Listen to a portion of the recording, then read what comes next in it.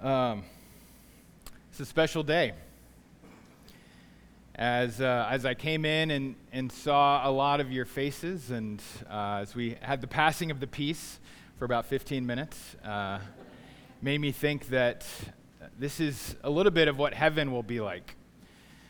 Getting to see brothers and sisters from far and wide that we haven't seen perhaps in years, get to hug their necks and ask them how they've been and tell them to fill us in on what's been going on. It's a sweet morning, but it's a bittersweet morning, as everyone's been mentioning. Sweet to see one another, sweet to remember what God has done in our lives and through this community, in this community. It's time to give thanks, but it's also sad to see a church close. A church that many in this room gave blood, sweat, tears, sleepless nights to seeing come into existence. And so what do we do with these mixed emotions? What do we do with the confusion, the anger, the sadness, the relief? Who knows what you're feeling this morning? What does the gospel have to say to us in these moments? Well, in my experience, and what God has done in my life, is that these are actually the moments and the places where the gospel comes to life. It's in these moments that when we go to the scriptures and we beat on them and we shout at the Lord and we ask the tough questions, that we realize that most of the Bible was written to people who were suffering, who were struggling in faith, who were crying out to the Lord, and the Lord met them. It's no surprise that, it's often a surprise, but it has become less of a surprise, that in the Beatitudes, Jesus said, "Blessed are those who mourn, for they shall be comforted." Those of us who are mourning this morning, we have the promise that God will be with us and He will comfort us.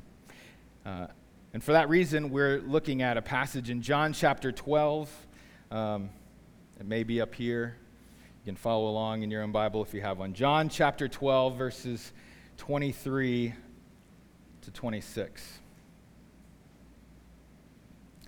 Please give your attention to the reading of God's word.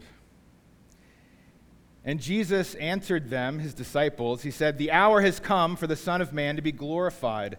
Truly, truly, I say to you, unless a grain of wheat falls into the earth and dies, it remains alone. But if it dies, it bears much fruit. Whoever loves his life loses it, and whoever hates his life in this world will keep it for eternal life. If anyone serves me, he must follow me. And where I am, there will my servant be also. If anyone serves me, the Father will honor him." Let's pray. Our Father and our God, we ask that you would speak through your Spirit to our hearts, each one of us where we are. Show us what we need to see. Tell us what we need to hear.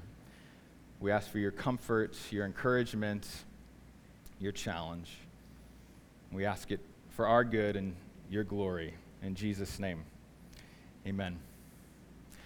Well, this passage represents a turning point in the ministry of Jesus. You're probably familiar with the Gospels. Jesus multiple times says to his disciples, says to his mother, "My hour has not yet come."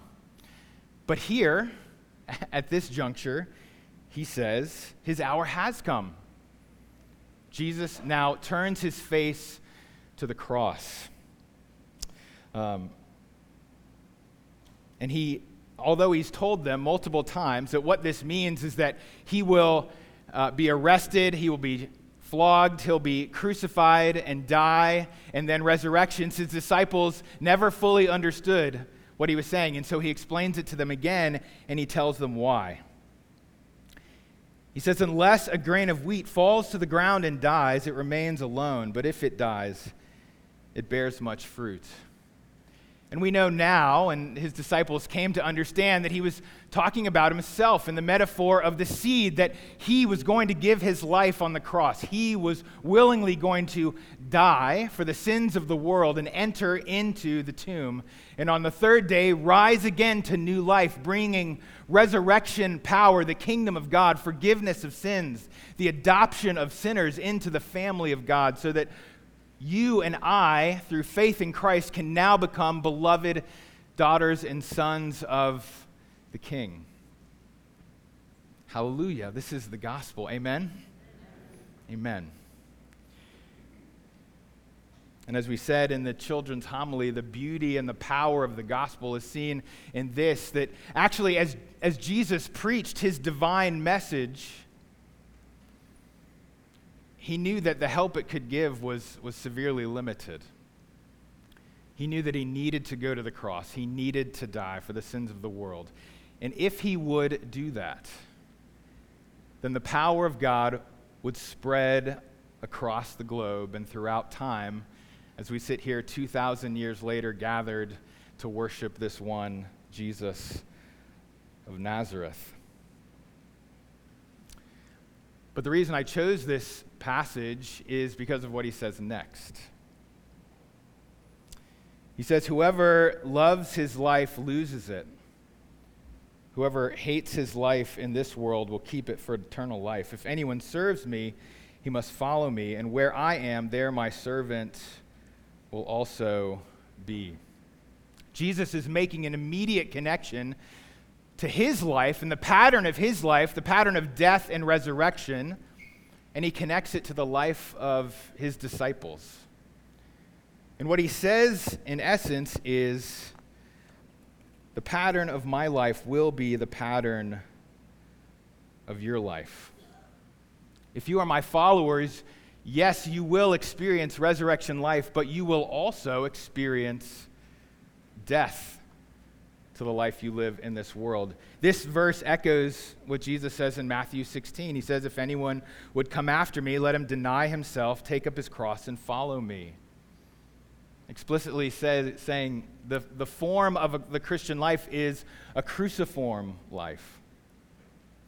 Paul writes in Romans 8 that the Spirit himself bears witness with our spirit that we are children of God and fellow heirs with Christ, provided we suffer with him, in order that we might also be glorified with him.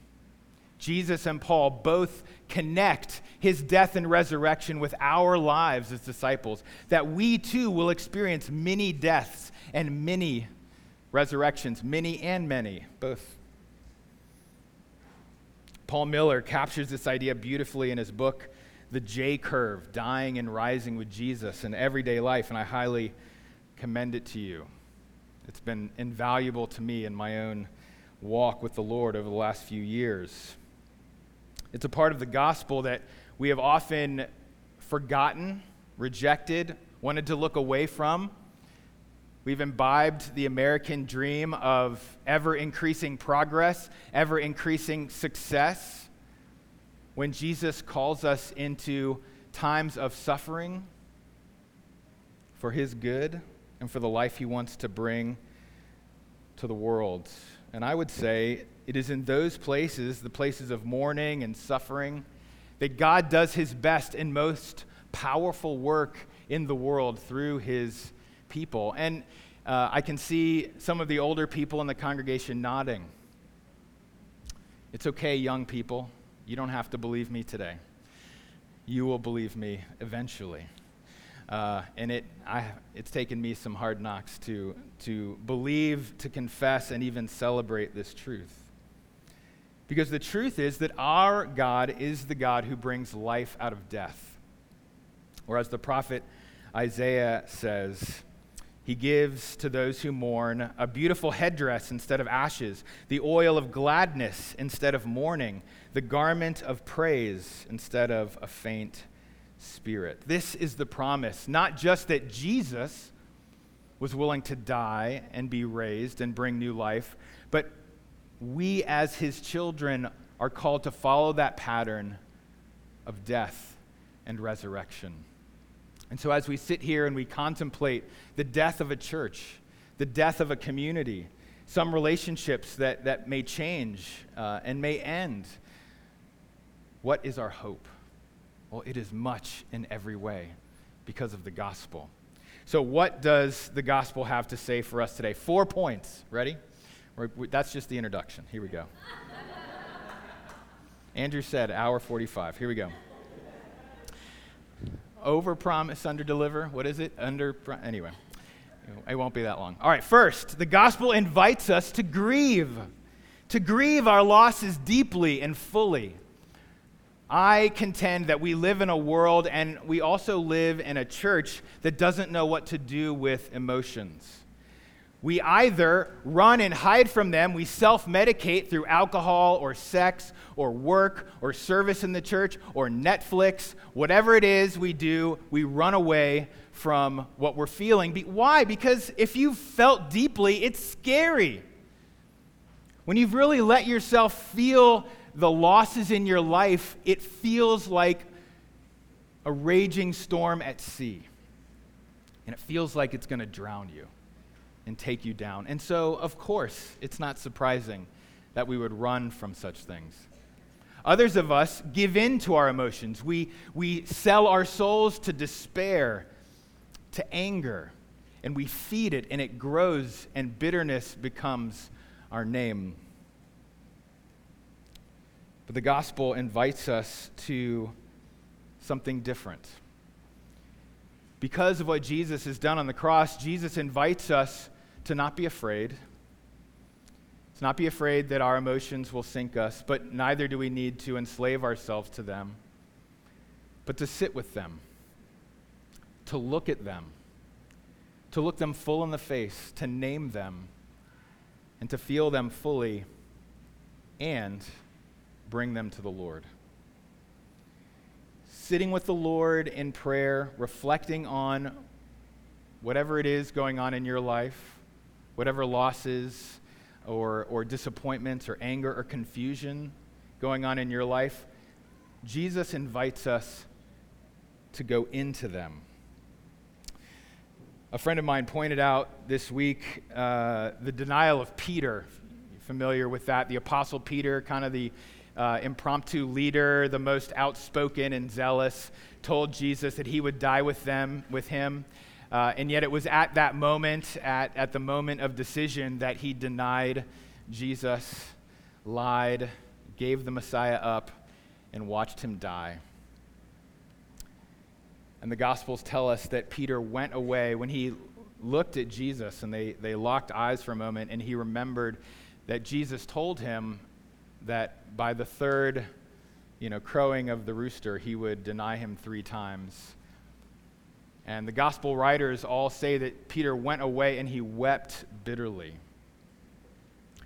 He felt the depth of his failure. He felt the reality of his weakness, his human limitation, and his sinful bent, and he wept.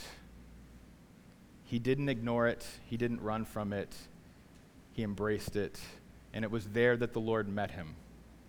After his resurrection, he came to Peter, and 3 times he restored him, asking, "Do you love me?"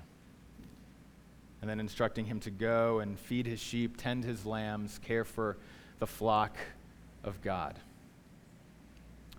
We too need to weep bitterly, whether it's weeping at our own failures and weaknesses, whether it's weeping about our disappointments and the death of dreams that we spent years working towards, whether it's the death of a loved one or any myriad of things.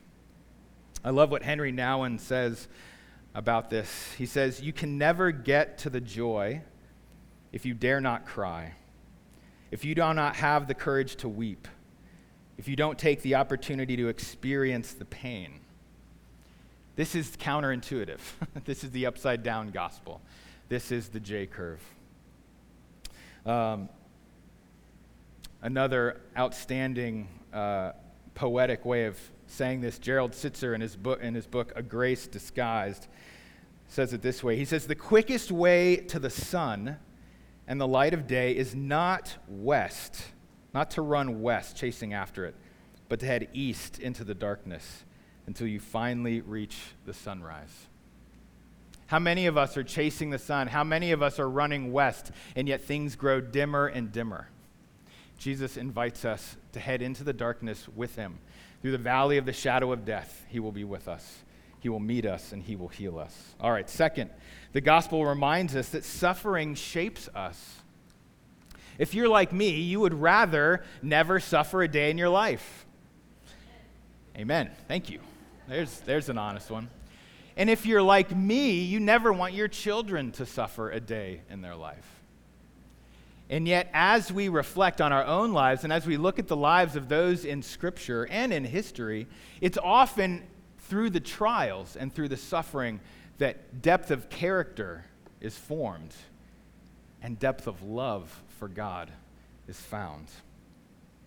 We could go through the Scriptures from top to bottom. Joseph's decades spent in unjust suffering in slavery and prison shaped him into the man who saved thousands from famine, including his own family members who sold him into slavery in the first place. The suffering of longing for children of Abraham and Sarah that they went through, and then enduring the years of waiting for the promise of a son to be fulfilled. Have you ever thought about that? Abraham was like 80 or 90 when God's like, you're going to have a son. And then it was another decade. You're like, God, what are you doing? Could have promised it like 9 months beforehand.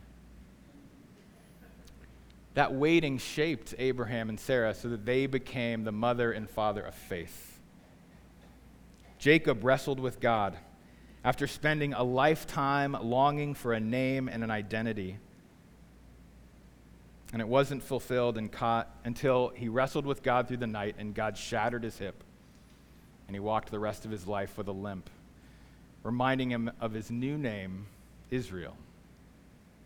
And we've already talked about Peter.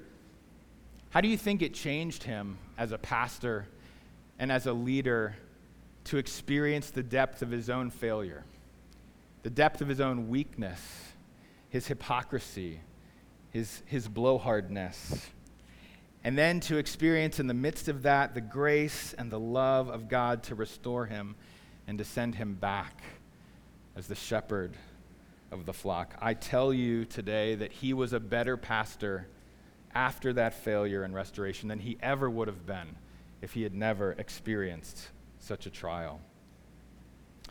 And it's through our own losses that we come to experience and know so much of what the Bible says. And as we referenced earlier, blessed are those who mourn, for they shall be comforted.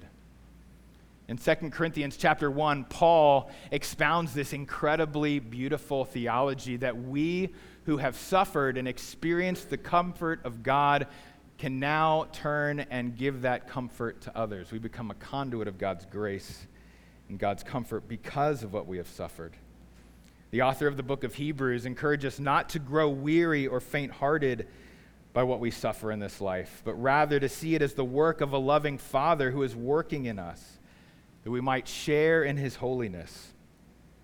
And when that work is finished, he promises that it will yield the peaceful fruit of righteousness for those who have been shaped by it. God intentionally brings hardship and heartache and suffering into our lives to make us into the beautiful image of Christ. Just as Christ was perfected through his suffering, so too are we. And I can speak from my own experience. I have been able, by God's grace, over this last year to minister to people and individuals in Marietta in ways I never could have, apart from the painful process of moving away from Village Church, resigning from the church that I planted and dreamed of pastoring for 30 years. I've never done anything more difficult than that. And yet God has been faithful through that process to bear beautiful fruit. And all I can do is rejoice and give him glory. And so, brothers and sisters, be open and curious to the ways God will use this time in the closing of this church or whatever else is happening in your life to shape you into the beautiful image of Christ. Third, the gospel instructs us to look ahead with hope. When we understand that life is, for us, Jesus lived one big J curve, right? Death and resurrection. We live tens, hundreds, thousands of mini J curves. Some can last an hour, some can last months. But as we experience them and understand what they are, we can both receive present suffering with grace, and we can look to the future with hope. If there is death, then there is life for God's people. If there is suffering, there will be comfort. We don't know how long the death will last, and we don't know what resurrection will look like. But we have God's promises that are yes and amen in Jesus, and they are true for us. And often it is going through the suffering that confirms those promises in our life. And sometimes often we have to go through them in order to believe. Listen to Paul in Romans 8. He says, I consider the suffering of this present time not worth comparing to the glory that will be revealed in us. Paul, who suffered greatly for the gospel, he said it is not to be compared to what is to come. Our future is great. And then he goes on to make this famous statement, and we know that for those who love God, we read this in our reading earlier, I don't remember where, we read it in the service. We know that for those who love God, all things work together for good, for those who are called according to his purposes. God's purpose in your life is your good. The confusing thing is that it often takes a path through the valley of the shadow of death, and we don't understand. And that's why we have to run to the scriptures, run to the Lord in prayer, in asking those hard questions, because he will meet us. He will meet you there. And so look into your future, beloved. You may not even know where you're going to worship next week in church. You don't know what the Lord has in store for you. You may be asking a lot of questions. But your Father in heaven invites you to trust him and to look into the future with hope. Not so much hope for particular circumstances, because we don't know what they are, but hope in the God who loves you and gave himself up for you. Whatever you're experiencing, look for resurrection. All right, fourth and finally, the gospel teaches us that nothing is wasted. We've already heard this from others up front in prayers today. When something comes to an end, especially unexpectedly and unwantedly, it's easy to wonder, was it a waste?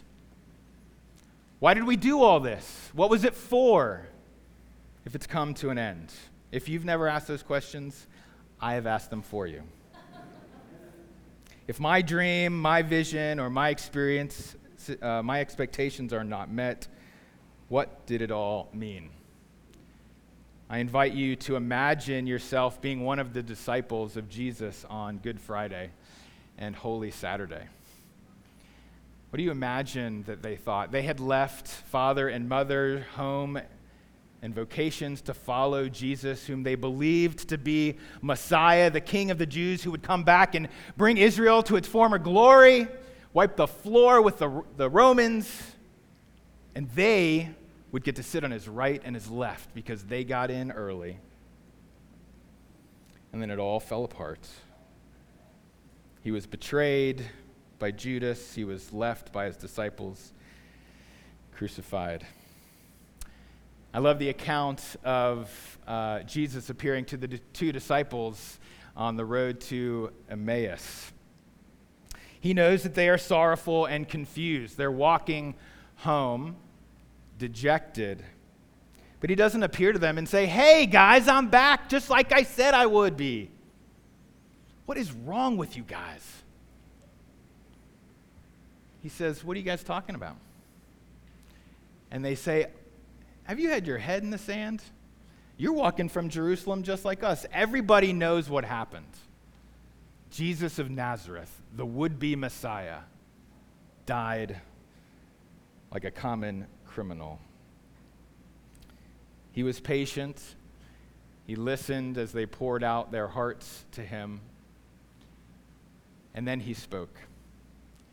And he told them about the faithfulness of God and the pattern of the gospel that had gone through generations, and that it was necessary for the Son of God to come and to die for the sins of God's people.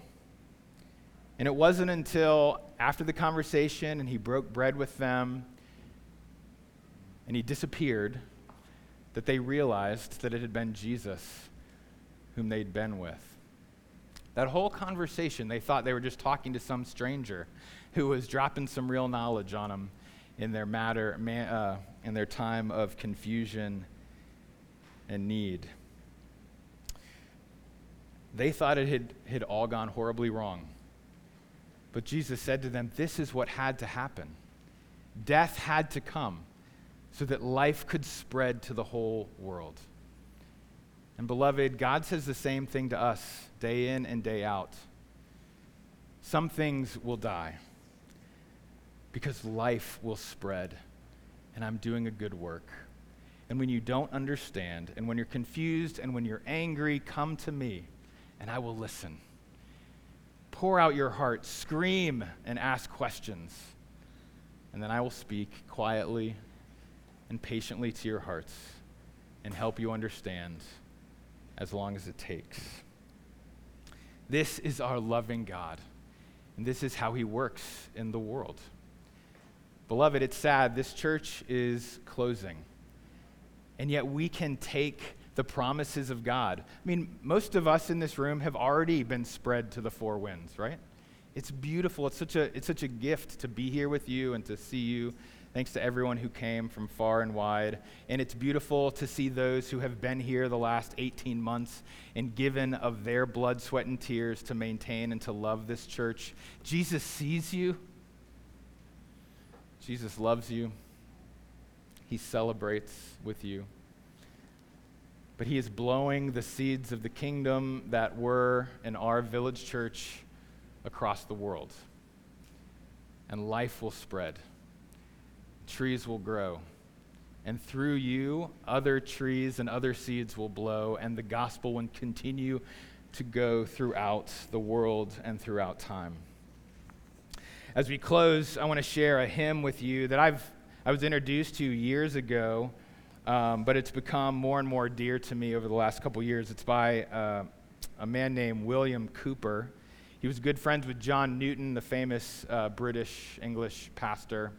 And William suffered with chronic depression, severe depression, all of his life. So this hymn held special meaning from the author. So listen, it's called God Moves in a Mysterious Way. God moves in a mysterious way, his wonders to perform. He plants his footsteps in the sea and rides upon the storm. Ye fearful saints, fresh courage take. The clouds ye so much dread are big with mercy and shall break with blessings on your head. Judge not the Lord by feeble sense, but trust him for his grace. Behind a frowning providence, there hides a smiling face. His purposes will ripen fast, unfolding every hour. The bud may have a bitter taste, but sweet will be the flower. Amen. Let's pray. Our Father and our God, what a strange sensation to have sadness mixed with joy, comfort mixed with sadness. Lord, thank you for what you have done in and through your body in this place. Continue to do it. Give us faith and trust to run to you with our questions. Meet us there. Heal us, Jesus, we pray. And give us eyes to see the beauty of your kingdom as it spreads through your Spirit and your people, we pray in Jesus' name. Amen.